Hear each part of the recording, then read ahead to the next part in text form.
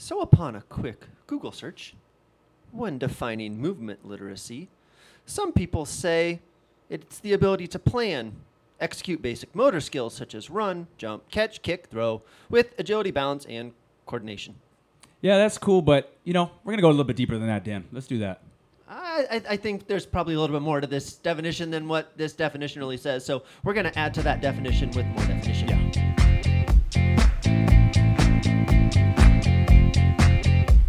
Welcome to Therapists in Motion podcast, brought to you by Spooner.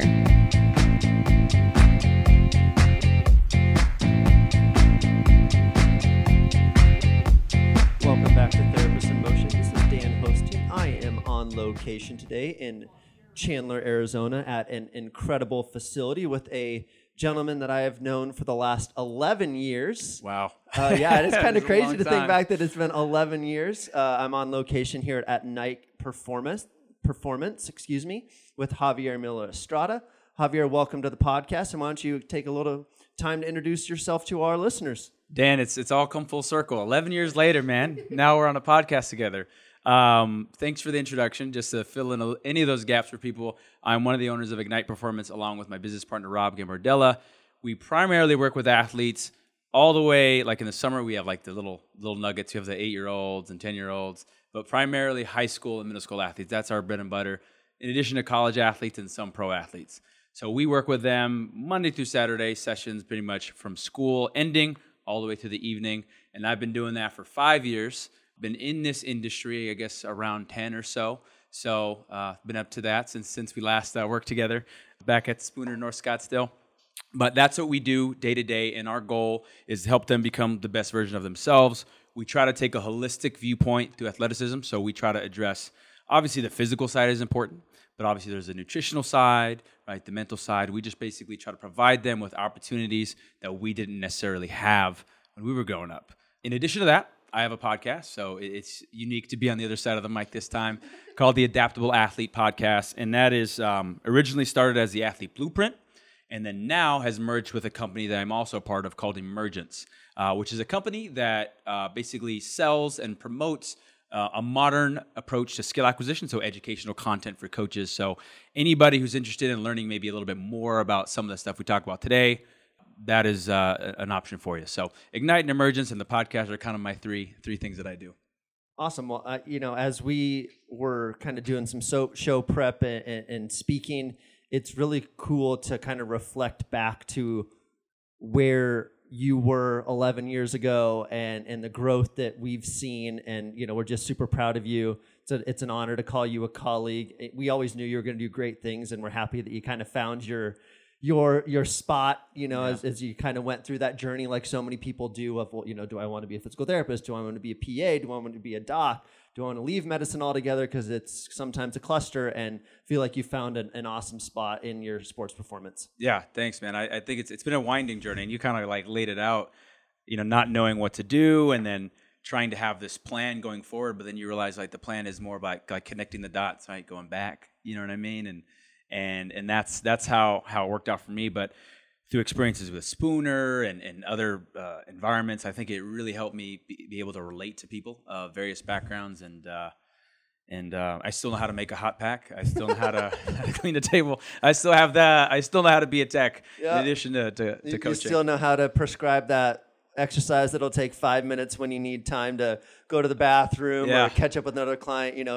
That famous individual that would take 5 minutes to do a lateral walk in the clinic. Yeah, honestly, that though, having to work with like someone who's 75 years old, having to work with a kid who's 20, and having to do that made me really good. Like my first experience in training was at a spot that was very disorganized, and so I was used to being able to run back and forth. Couple that with working in a restaurant, man, I'm pretty good at multitasking. Right. If Paul was sitting here, he would say, Javi, there's no such thing as multitasking. Yeah, and that's why I used air quotes. That's what they didn't see me. Air quotes. Not really multitasking, but task switching, we'll say. Yeah. Or being able to have eyes in the back of your head, that kind of thing. Yeah, absolutely. Yeah. Well, so today's kind of topic of conversation is really developing movement literacy, and you mentioned connecting the dots, and and how your business will train individuals as young as 8. And so kind of my first question to you is, how do you define movement literacy, and what does that look like in your initial programming when you get athletes in for the first time? So that's a great question, and it's going to look different for each athlete. And I think that's important for everybody to know. Someone who's 8 is going to look different and present themselves and display movement quality different than someone who's 12, 13, 14, 15, all the way up to the professional level. Like even using that at that level, you'll be surprised by some of the quote-unquote inefficiencies that we see in high-level athletes, some of the asymmetries, some of the things that you actually see when you work with those guys. But starting with the lower athletes, I think we have to understand that a lot of the times, this is their first exposure to movement. A lot of the things that you and I grew up with, like we talked off air about COVID stripping away 2 years of practical movement development that these kids did, right? If you think about the stuff you did growing up, landing off of a swing, where we all used to swing and jump in the air and landing, well, that was like a plyometric. That's a depth drop. That is kind of being shipped away. So part of our job is to kind of reverse engineer some of that activity back into the program for those 8-year-olds, for those younger kids that don't normally get that. So when I think of movement literacy, it isn't just about perfecting one movement solution. Obviously, we need to know how to squat and pull and these hinge and these basic human movements that we teach in a gym setting with weight or without weight. But it's also about being able to display it in varying degrees of complexity under different constraints. Not just being able to do a lunge that's picture perfect, but can you do a lunge that maybe, let's say the game of football like we were talking about, a lunge is just kind of like a cut, right? Getting in and out of a break. Can you do that when it's not perfectly in the sagittal plane? Can it be multiplanar? So for me, it's about, not just movement quality, but movement abundance, having an athlete that can display a robust set of movement skills. So that's what I think about. And as far as how we go about starting it, I mean, it starts with our assessment. It's going to look different than, say, an athlete who is coming off of an injury or an athlete who's a younger athlete, but we'll do an assessment and we'll see how that athlete moves. If we can, we'll try to look at how they move in their environment, because that's going to truly display, show us what they can actually do in context, and then go from there and try to build a program that's going to help them fill those gaps. That's awesome. I really like the, abundance and being able to have a variety of inputs into the system to assist with developing resiliency. Yep. That speaks to, Wolff's Law and Davis's Law, all those things that we learned back in school that sometimes we only think about during recovery from an injury, not also related to the performance side of the individuals that we're working with, regardless of age, to be completely honest. Yeah, absolutely. With you. So my next question is, once you've kind of built this as a foundation and you see how, the individuals move, when you're thinking about programming a session, are there certain things that you utilize on a consistent basis to assist with developing that movement, resiliency and variability that will be part of their kind of movement prep before you go into a skill activity or a loaded activity or a plyometric activity? Yeah, that's a great question. And one of the things that we try to promote within our walls is this idea of ownership, and having that athlete have some autonomy and ownership over their warm-up. It's still structured, but for example, one of the things that we do some mobility prep, like some cars, things like that, just to make sure we take their joints through full ranges of motion. But then we might do what we call like an ownership squat. And so they can go ahead and squat and lunge and move in different ways that is going to allow them to experience varying joint angles. It's going to allow them to own those positions. Our athletes will sometimes come in and they'll feel like, hey, I'm a little tight in my hips. And so they maybe do more lateral, kind of wide-based things because they need to kind of feel what they are like today. And I think that's important for coaches, PTs, anybody listening to this to know, is that your athletes are going to walk into the door a different person every time. No man steps in the same river twice. So that's some of the ways we do it prior to getting into that activity, whether it's more of a speed-based task or agility-based task. We might do a small-sided game, like a smaller scaled version of what they're going to be doing, right? If it involves something where they're passing to a teammate or something like that, or where they are taking a specific angle when they're running. We might do that in a smaller scale as part of our movement. So it's preparing them, their human movement system, which I love that you used that phrase earlier, because that's how we think about it. It's preparing them for what they're going to see just on a smaller scale and then taking them to the bigger task. And I think for, the majority of our audience, obviously being physical therapists, is thinking about that in our planning with a patient. Is they're still going to have movement resiliency when they leave the clinic, when they leave your facility. Mm-hmm.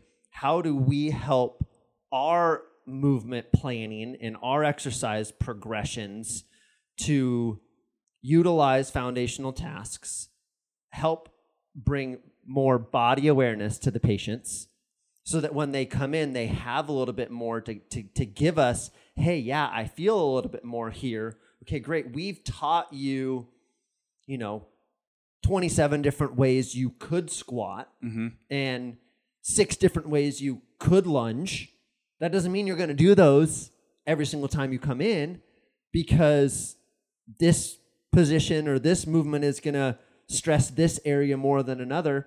And based on the response from the previous session, how fatigued or recovered mm-hmm. do they feel when they come in, allowing some of that personal ownership, I think is something that us as physical therapists need to learn from performance coaches and speed and agility coaches on that level of autonomy and helping empower our patients or clients to participate in that. And like you said, take active ownership. Yeah, no, I love that. And I think this concept of ownership is not just in my setting, right? As a physical therapist, I think a lot of it is going to be, and I spent a lot of time with Ben over in Chandler. He's really good at this. He's really good at asking, and so is Sam and Carly and all the therapists over there. That's just the ones that I've worked with. Like, what do you want to get back to? What are the tasks that you're going to be doing in your day-to-day?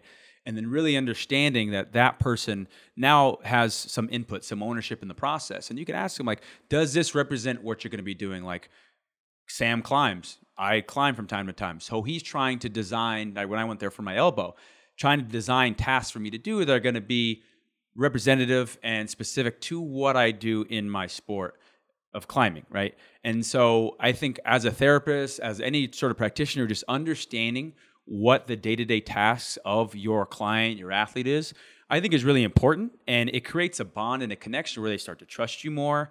And you can maybe start to push their boundaries, because the reality is I've been there. I've torn my ACL. I've had 4 knee surgeries. When you come back, man, you're scared, right? You're a little bit fixed and frozen. Your degrees of freedom are not expanded to once they once were. And having that trusted relationship with somebody to help expand your toolbox, if you will, is really, really critical.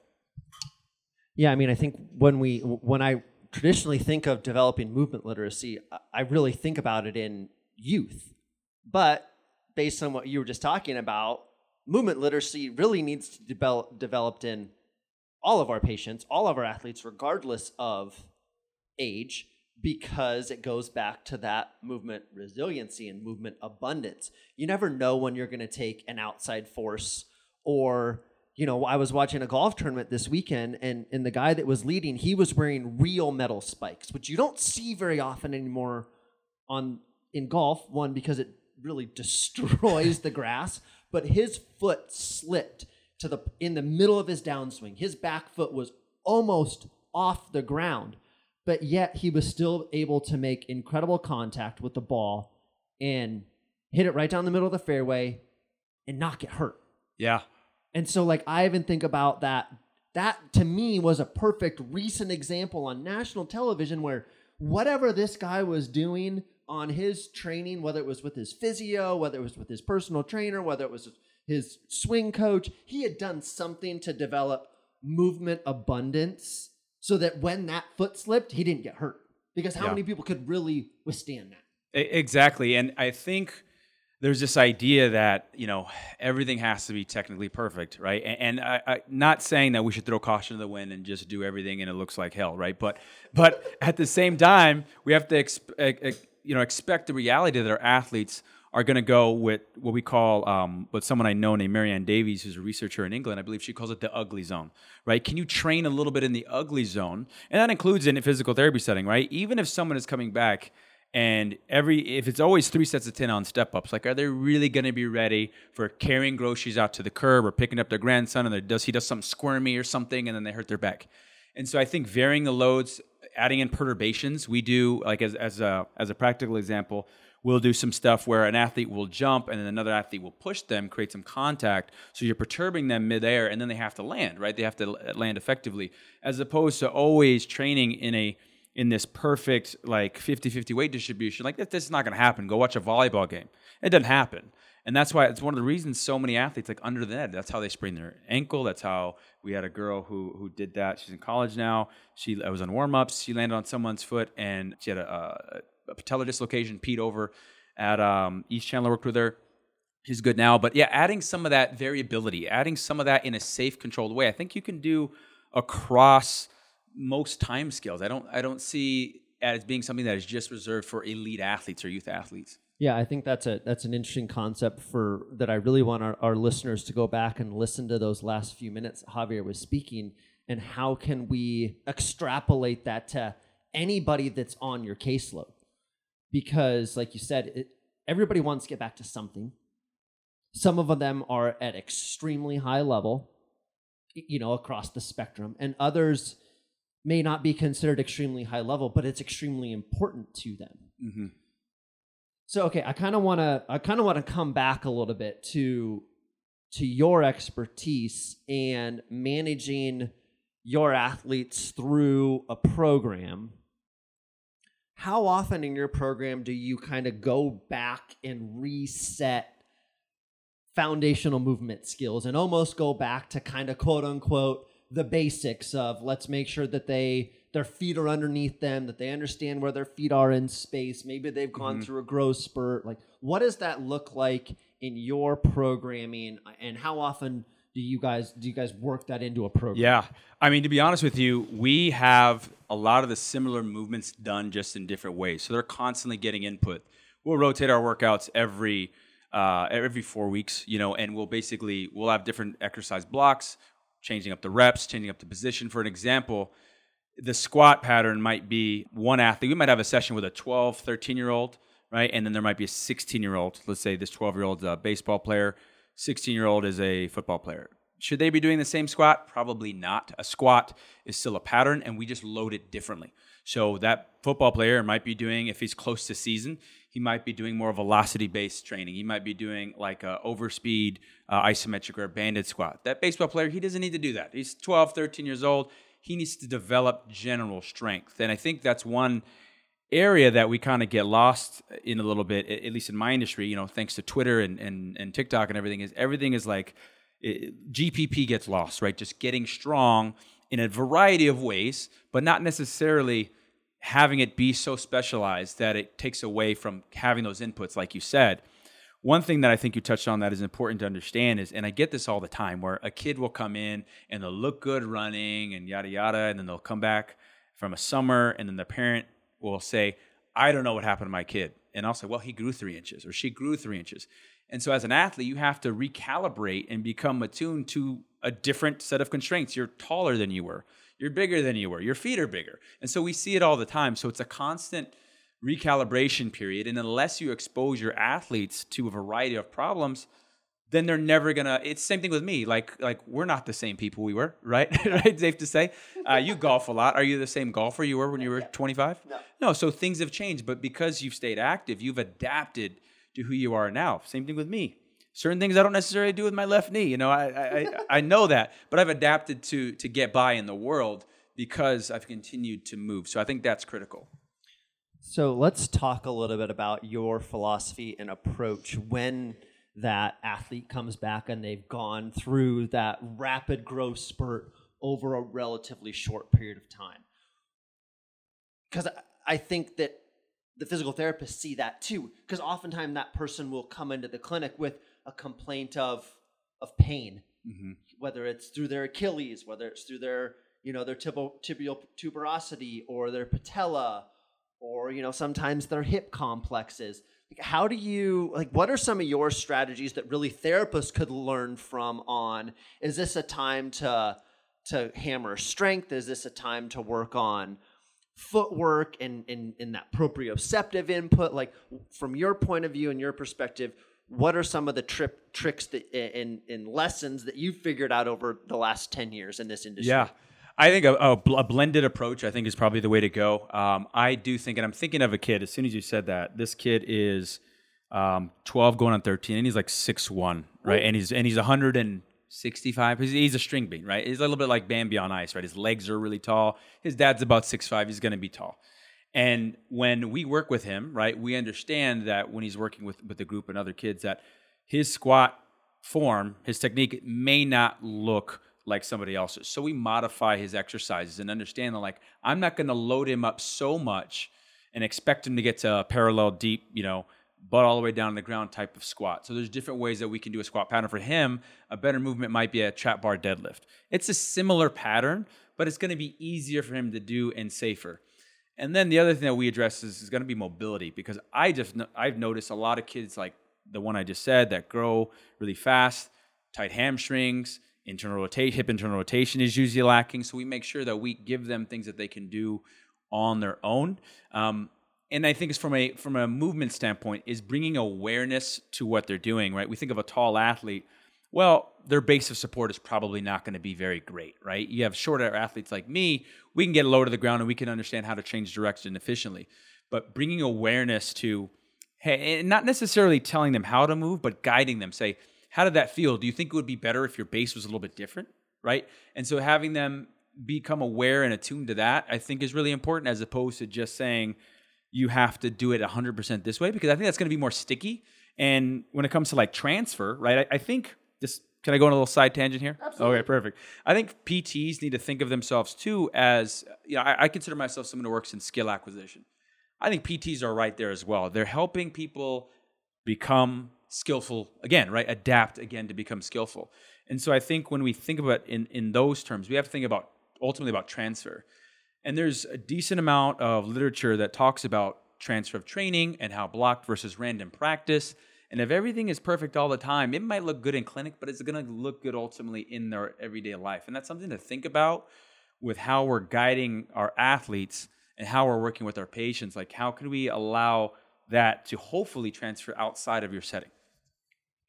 I think that that's a huge thing for therapists to really think about, because you mentioned it earlier. They may have perfect squat form, great lunge form in a controlled setting with nobody around them. But then they get back onto the field, the ice, the court, and there's people, there's bodies. Yeah. There's uncontrolled outside forces, and then you get lost in the aspect of the competition, the practice. So you're not really thinking about, well, where is my knee going when I make this lunge or this cut? And so I think that's something I really want to empower our listeners to take time and give themselves the flexibility to be okay going into kind of like what you said earlier, the ugly zone. Yep. You still got to go safely and smartly with how you're programming a session, regardless of where they are. You know, you and I are talking pre-show prep. I've programmed people wrong and fried them at the end of the session when that wasn't what my intention was, whether it was a youth athlete or it was an older individual, and they come back and, they're still miserable days later. But how we go about and give ourselves the ability to push our own selves. Yes. To challenge our patients, our athletes, into zones. I mean, if Tim Spooner were sitting here, he would say, how close to the edge of the cliff are you? Yeah. Obviously, you don't want to fall off that cliff, but how close to that region are you? Do you have one foot on one side and the other foot's hanging over the edge, and you're developing this new sense of control in a new environment? But I think also for the therapists, you have to arm yourself with people who will be able to facilitate more and develop an additional level of skill, like you were talking about, Javi, from your network of providers and people that you trust. Yeah. And you can't do it alone. You can't realize that it's a turf war. No, really, the athlete or the patient is at the center. And if there's people who are going to see it as a turf war, is that really somebody that maybe you really want to partner with or don't want to partner with? So I think you bring up some really good things there. Yeah, just to comment on what you said, because I think that's huge, is that it really is a collaborative effort. You know, we believe in something called an athlete-centered approach. There's athlete-centered and a coach-centered approach. And if we truly believe in an athlete-centered approach, we're going to highlight their needs and we're going to do what's best for them. Like just around the corner in our parent lounge, it says we put the athlete first, right? That's what our goal and our mission is to provide an opportunity for those athletes to be their best. And I have worked many times and collaborated with PTs. We don't necessarily have to have the same language, but we have to understand each other. And I give deference when needed, and a good PT should give deference on my end when needed. And it's collaborative effort. And the athletes get hurt when, and maybe not physically hurt, but they get hurt in the long run about when that transition is not done smoothly. And I get it from a physical therapy standpoint. You know, I've been in that world for a long time. You want to have people you can trust because you've done all this work. You've done everything. The surgeon said you've done everything in your power, and then now you're going to hand them off to someone who doesn't know what they're doing. And I get it, but that's why that network and having people that you trust. Some of my best outcomes, like I'm working with Adam from East Chandler right now. I talk to him once or twice a week. Like, hey, this is what I saw. I mean, it's awesome, and that athlete gets the benefit of having a therapist to do things that I can't do. You know, or that if I could do it, would take me a lot longer to find the root issue than Adam could. And now Adam gets to rely on me on what do you see when this athlete is working with you in a game-like context because you're the closest one to that situation. Because the reality is that gap is going to be filled by something. It's going to be filled by someone who doesn't know what they're talking about or someone who does. They're going to go to that coach, that sport coach, and it's not the sport coach's fault. They're not trained on that. So if that athlete just jumps across the bridge, across that gap, how are they going to do it? You know, how are they going to do it? Are they going to do it safely, successfully? So I think that's really important. So I'm really glad you brought up the communication piece because that's really big with me. All right. I think we've talked about some cool things, you know, the definition of movement literacy and kind of establishing that across a spectrum. Obviously, in your specialty, it's focused on athletes, and I think that it's a challenge for us in the physical therapy side to think about that across the spectrum. And I do want to give you the freedom as our listeners to take time to devote that, ask questions, you know, find people around you who are within your network or create a network to better yourself, you know, kind of like what you were just saying, Javi, with you and Adam, to trust each other's eyes and opinions and realize that, again, you have the athlete in the center, the patient in the center to facilitate that care. You know, I do want to give the opportunity. Is there anything that I didn't ask about that's kind of still, you know, you asked permission to go on a tangent. Absolutely. Is there anything that's kind of weighing on your head or on your mind that we didn't really talk about that you really want to talk about before we kind of wrap this up? I guess I would just say to issue a challenge to both people, to both sides, because there's the strength and conditioning side, you know, and then the rehab side. And I don't know that it's always seen eye to eye. And I just would issue a challenge to whoever's listening to this to try to cross that bridge in respect and in the effort to create a better experience for our patients and our athletes. I think PTs, the knowledge, like I have so much respect for the profession. PTs have an incredible knowledge base, but sometimes, and this is just how I feel, it's not a shot at anybody in particular, I think can get very much inside their own box and are afraid to step outside the box.